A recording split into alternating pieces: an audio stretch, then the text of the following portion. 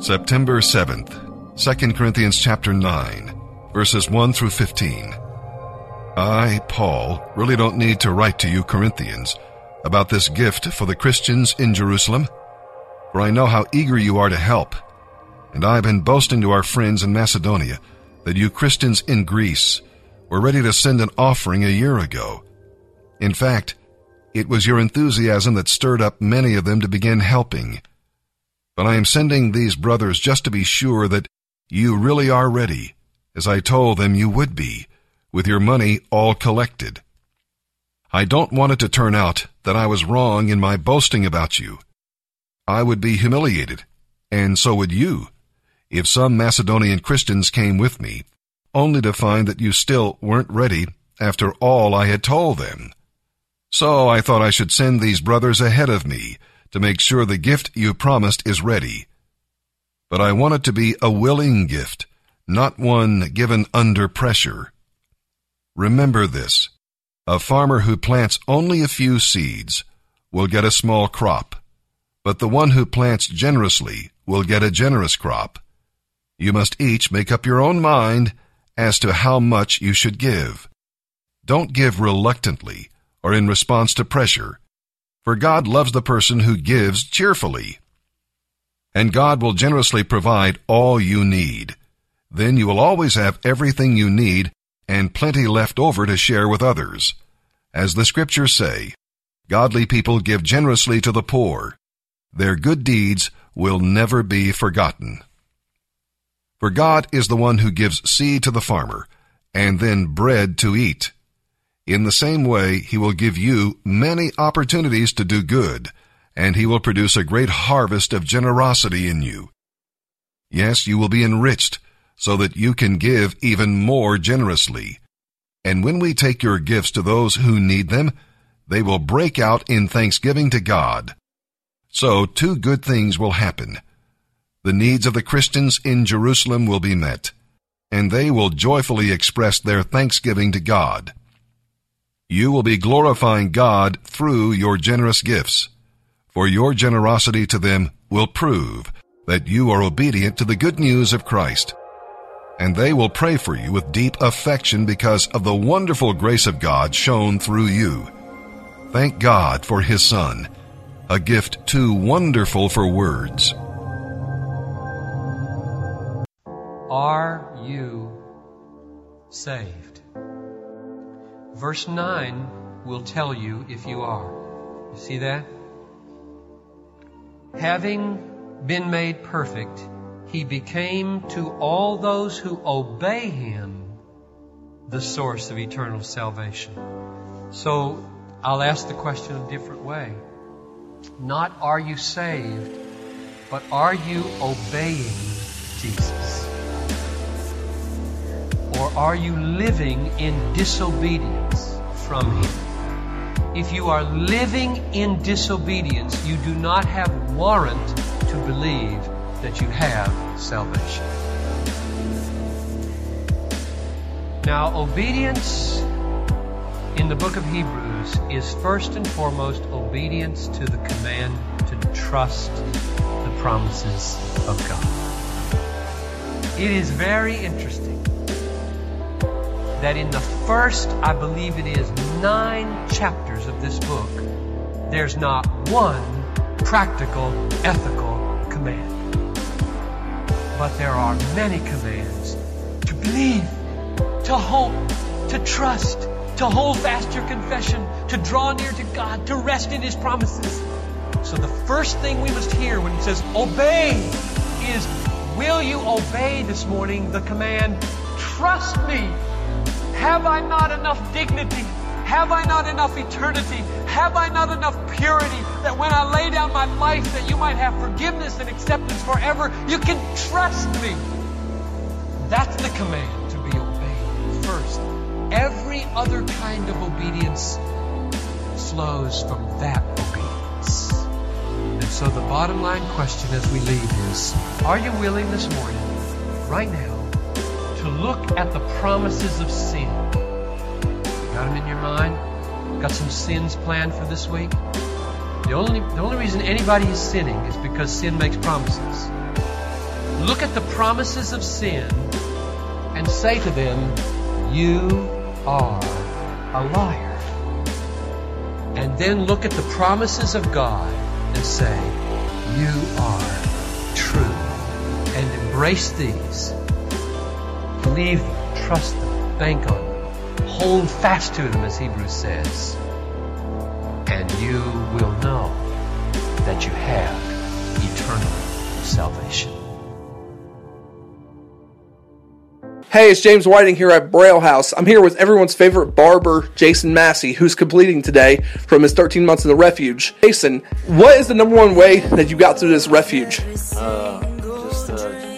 Jesus showing his love through all the brothers before me, and just being able to pass it along to the guys behind me. Okay, what is the number one advice you give guys coming through the ministry right now? Step outside of yourself, have a willingness to be taught, and have an open mind. Okay, thank you. So, what is the most memorable moment you've had since you've been in the ministry? Had quite a few. I would say the most memorable was all the winter time in third phase, and just all the working and the hard working outside the cold, Thompson's Concrete, and just persevering through that, and coming home to a hot meal and just fellowshipping, cutting hair, stuff like that. So, I know you're not from Ohio. What are your plans after the refuge? I'm actually going to stick around Columbus, stay connected, do the 614 project, get a job painting cars. Should be locked in pretty soon with that, see where the Lord takes me. You said you're staying here in Columbus, you're going to do the 614 project and all. Are you planning on sticking around Veritas, or do you have other plans? Yeah, I plan on sticking around with Veritas, living with Phil Neff, you guys know him. Staying connected with that, become a member of the Veritas Church, serve any way I can, and just try to help serve in the refuge in any possible way. Come to Encounter, and get some haircuts, meet some new guys, and stay connected. So you hear that first. He's Encounters, he's coming with Clippers. Who are the guys that helped you get through the refuge? Shoot, I think a few right off the top of my head would be Jason Irvin, Alex Campbell, Antoine Fudge, Steve O, Tim Lane, among the other guys that have left who are still impacted on me. Sean Johnson, John Lucas, Eric Krause, all you guys around me now in fourth phase. It's been a big blessing ever since you came to the second phase. What are you going to miss the most about being in the refuge? Probably going to miss a lot of the fellowship that you don't get all the time. The dinner time meals and stuff, and being able to cook for people, and just some of the fellowship that you don't get when you're out in the real world all the time. Sometimes we get aggravated with each other, but in all reality, it's what keeps us strong. It's the brotherhood. So that's one reason why I stay connected as close as possible to some of the guys I've gotten close with. Alright, I want to thank you for your time in the Refuge Ministries. You've been a help to me and for many others, and we all love you, man. Thank you. Love you, bro.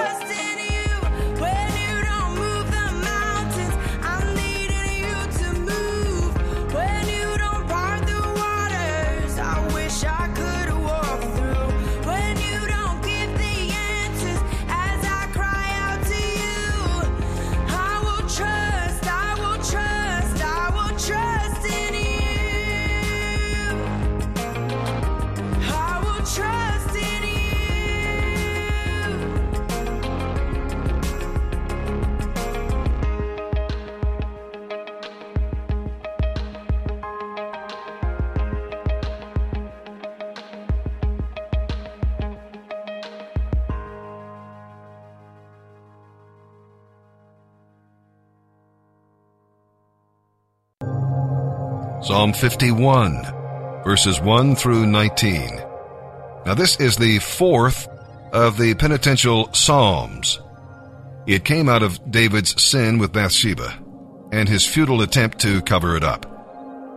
If any chapter in the Bible reveals the high cost of sinning, it's this one. Sin hurts the sinner. David's whole being was affected by his sin. His eyes, his mind, ears, his heart, his spirit, and mouth. He lost fellowship with God and the joy of the Lord. Are the pleasures of sin worth paying this great price? No. And sin hurts others. Sin can bring tragic consequences to the lives of others, especially one's family.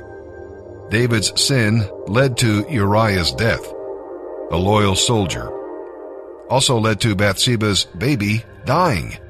David's lovely daughter Tamar was violated by her own brother Amnon, who was then killed by Absalom, who in turn was slain by Joab.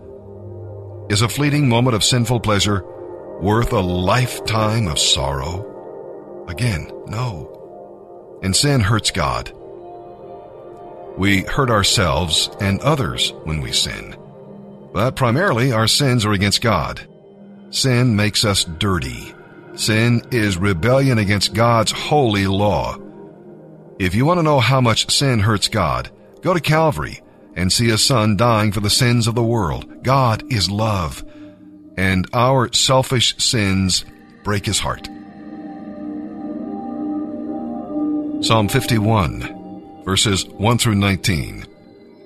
For the choir director, a psalm of David, regarding the time Nathan the prophet came to him after David had committed adultery with Bathsheba.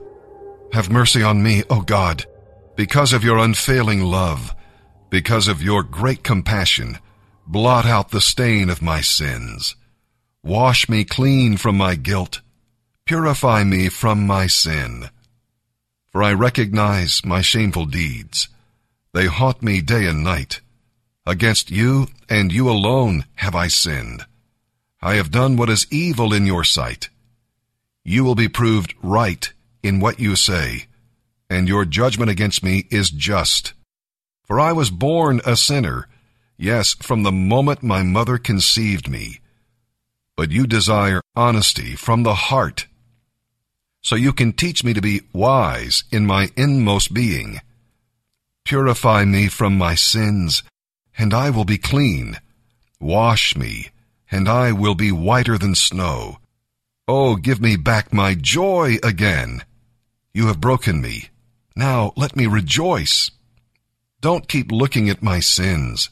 Remove the stain of my guilt. Create in me a clean heart, O God. Renew a right spirit within me. Do not banish me from your presence, and don't take your Holy Spirit from me. Restore to me again the joy of your salvation, and make me willing to obey you.